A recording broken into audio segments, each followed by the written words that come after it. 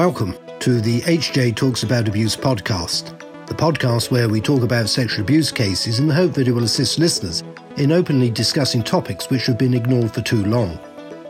This podcast is brought to you by the abuse team at Hugh James. We are lawyers, so we tend to speak about the legal aspects of abuse cases, but we aren't too shy to speak up about the broader issues faced by survivors of sexual abuse too.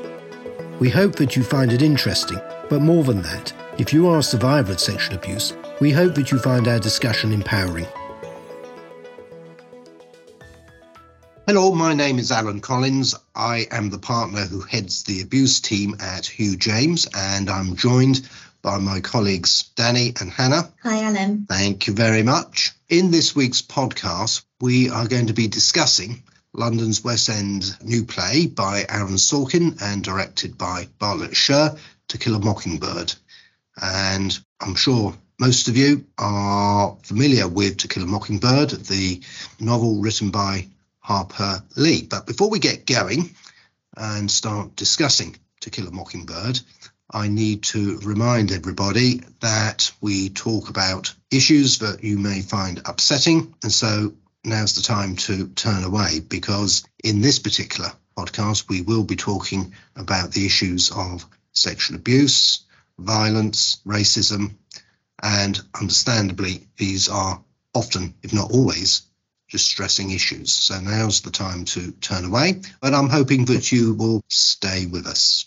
So, as I said right at the very beginning, we're going to be discussing play To Kill a Mockingbird, which we all went to see the other evening, and we had with us our colleague Kathleen, but she can't join us today for this podcast, so we're going to have to make do with the three of us. So it's interesting that you say, Alan, that most people will have heard of this, because actually of the team, 50% of us had and 50% of us hadn't. And the younger two of us, being Hannah and myself, had actually never, I'd heard of To Kill a Mockingbird, but I'd never read the book personally. So going to see it, I was quite excited. And I know that you were quite worried about how the book would transfer into the film. Indeed. What is the world coming to? When I was at school, To Kill a Mockingbird was compulsory reading, and it was O-level days. And I remember for my English O-level, we had to study To Kill a Mockingbird, Julius Caesar, and Great Expectations. And I know those books off, I'd like to think, off by heart. But actually, memory can often be not as accurate as one would like to think it is, because watching the play, there were certain parts of To Kill a Mockingbird that I'd forgotten all about. So that puts me in my place. So To Kill a Mockingbird is a novel by Harper Lee. Although it was written, I think it was in 1960, it is set in the mid-1930s in the small town of Macomb, Alabama. The play, I think, really reflected that. And of course, the 1930s was the time of the Depression, and those sort of familiar with those times in the United States would only be too well aware of how the Depression had an enormous economic impact on the United States, and rural areas were very badly affected. And there's some pretty good novels set in that period, but I won't digress and start talking about other novels. So I'm thinking there's Mice and Men. Of Mice and Men. Mice and Men. If I remember rightly, I haven't read that book for quite a number of decades, I confess, but again, that's set in the 1930s, isn't it? About the great sort of agricultural depression and crisis in the United States, and people literally having to leave their homes, their farms, and travel across the states for work. As I said, digressing, and we need to get on with this podcast. So back to the novel and the play. So we've got basically the play sort of narrated by Scout Finch, who is the 6-year-old tomboy daughter who lives with her lawyer father, Atticus Finch, and her 10-year-old brother, Jem. During the novel, Scout, Jem, and their friend Dill try to make their reclusive neighbour, Boo Radley, leave his house. Boo has not been seen in Macomb since he was a teenager. Many of the residents of Macomb are probably best described as racist, And during the novel, Atticus is asked to defend Tom Robinson, a black man wrongly accused of raping a white woman. Atticus takes on the case, even though everyone knows he has little hope of winning it because of the racial prejudice. The reader, and indeed the audience, see the trial develop through the childlike eyes of Scout, as gradually both she and her brother learn some valuable life lessons from their father about tolerance, empathy, and understanding. So that's a little bit of an introduction. So I'm going to hand over to Hannah.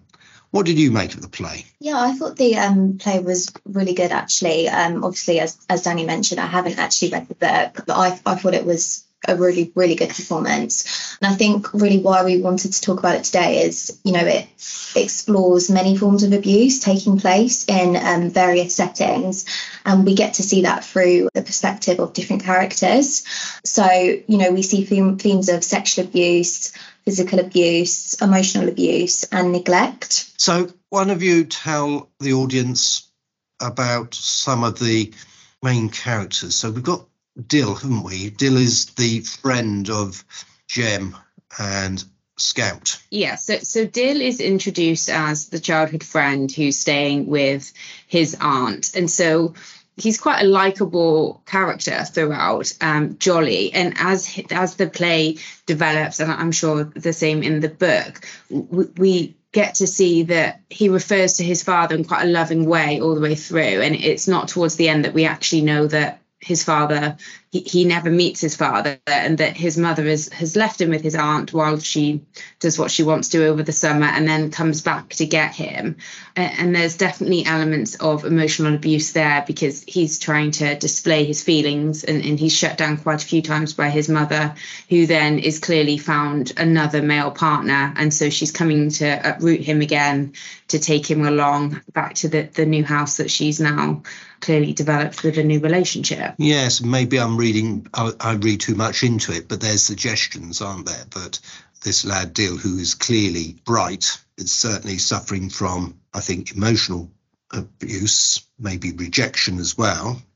Effectively, he's dumped by his mother, and she comes across as a character who sees him as more of a burden and inconvenience. That's what I took. And given that she appears, from my understanding of the story, to have had a number of male partners over the years, there may well have been more than just emotional abuse and neglect. Yeah, I think as well, you'll know because you've read the book, whether there's more layers to that than what the play demonstrated. But there was definitely a lot of things, I think, as the viewer, you could read into with that character. And of course, he's got a sort of insight into the injustice that is being played out in front of him and his friends, Jem and Scout. And we'll come on to that because the two central characters are Tom Robinson, who is the black man, or referred to, I think, and in those days would have been referred to as a Negro.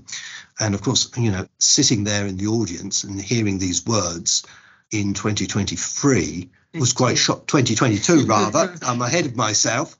In 2022 was quite shocking. I think they were right to use the language and the words from the 1930s rather than trying to sanitize it because it would have lost some impact. So anyway, Tom is disabled, isn't he? Because he can't use his right arm. I think his right arm was injured in a work accident, the cotton spinning works. Anyway, so he's accused by Mayella, who is the person who accusing Tom of rape. She lives with her siblings and her father, Bob Ewell, and they are poor.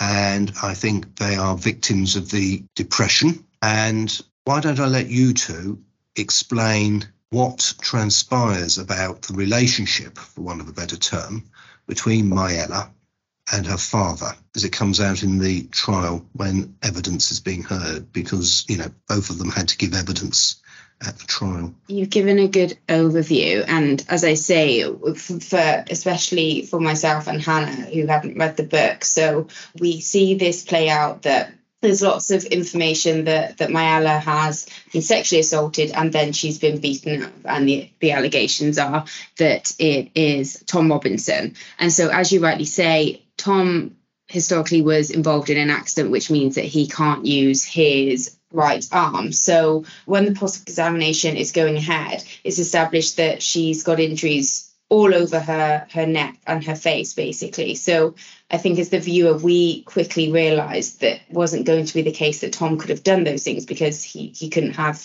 use of his right arm. And so at that point, it was where I started putting the pieces together that something clearly has happened to why she is making these allegations.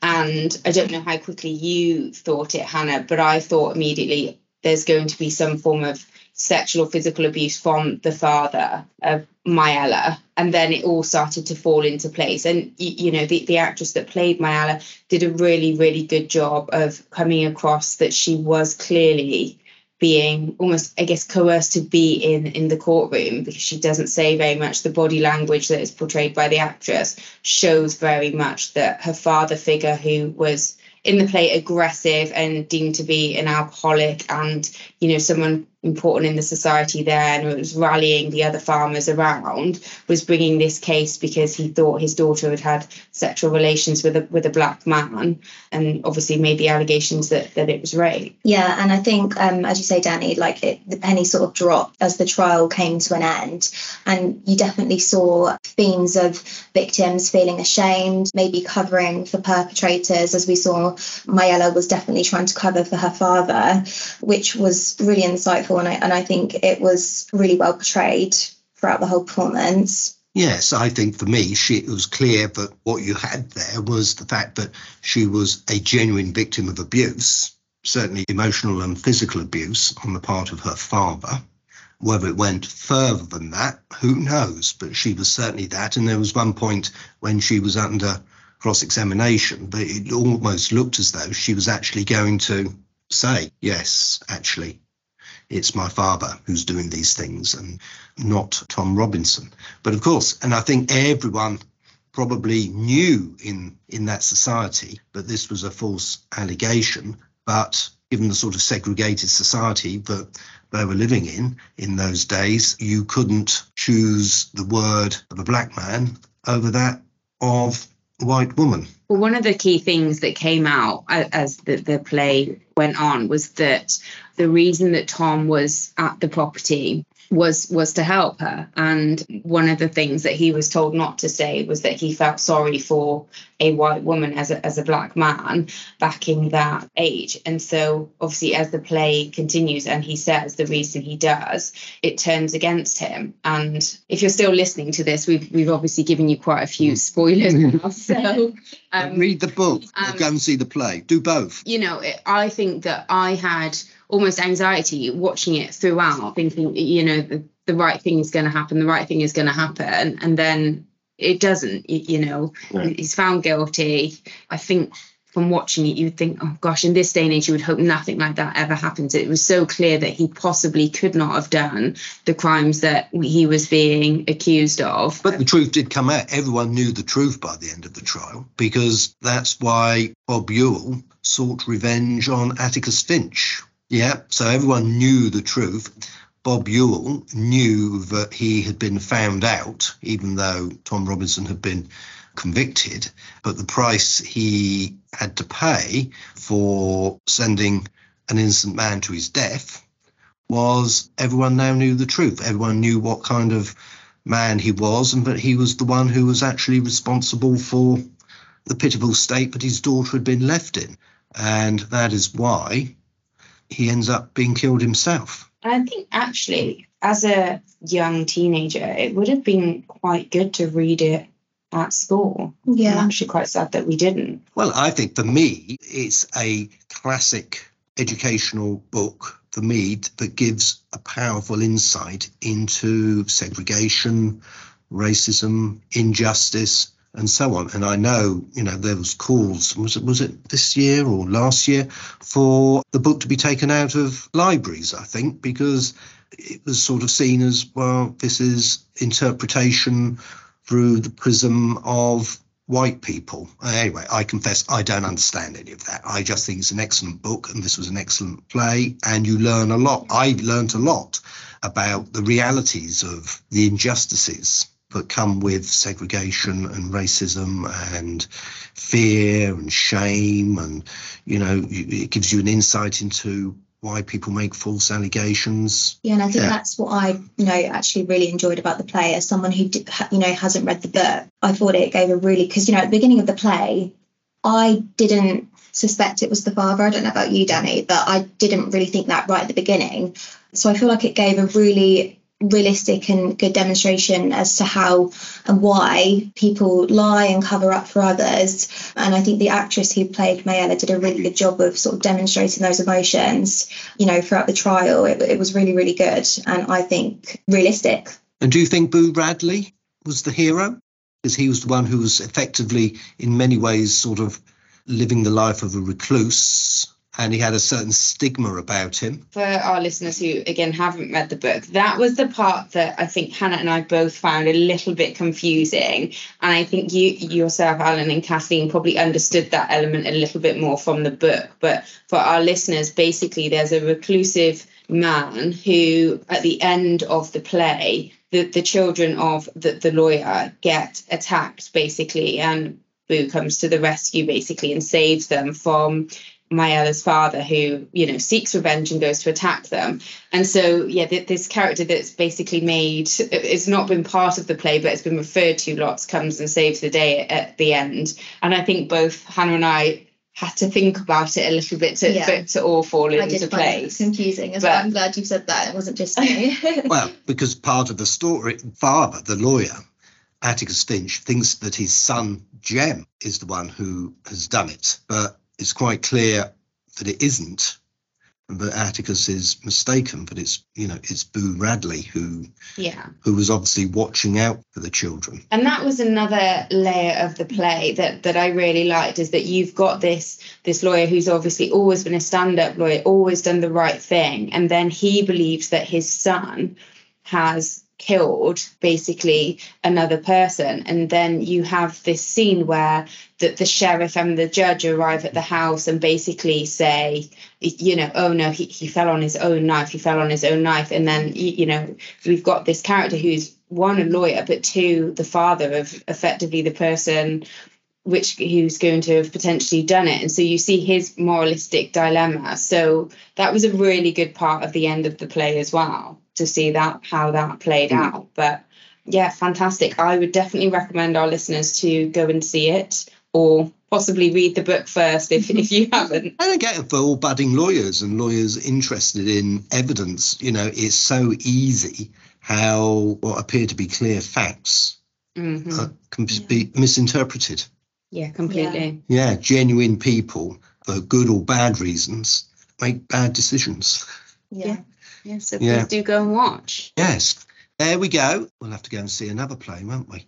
Anyway, that's the end of the podcast. Thank you for listening. As always, if you've got any questions, concerns, or suggestions for future podcasts, then please do get in touch. So it's goodbye from me, it's goodbye from Hannah, and it's goodbye from Danny. Bye, everyone. Bye, everyone. Bye, Ellen. Thanks a lot. Bye for now. Thank you for listening to this episode of HJ Talks About Abuse. You can subscribe to our podcast on iTunes, Spotify, or your favourite podcast player. If you'd like to speak to us about something you've heard today, we'd love to hear from you. Email us at aboutabuse@hjtalks.co.uk.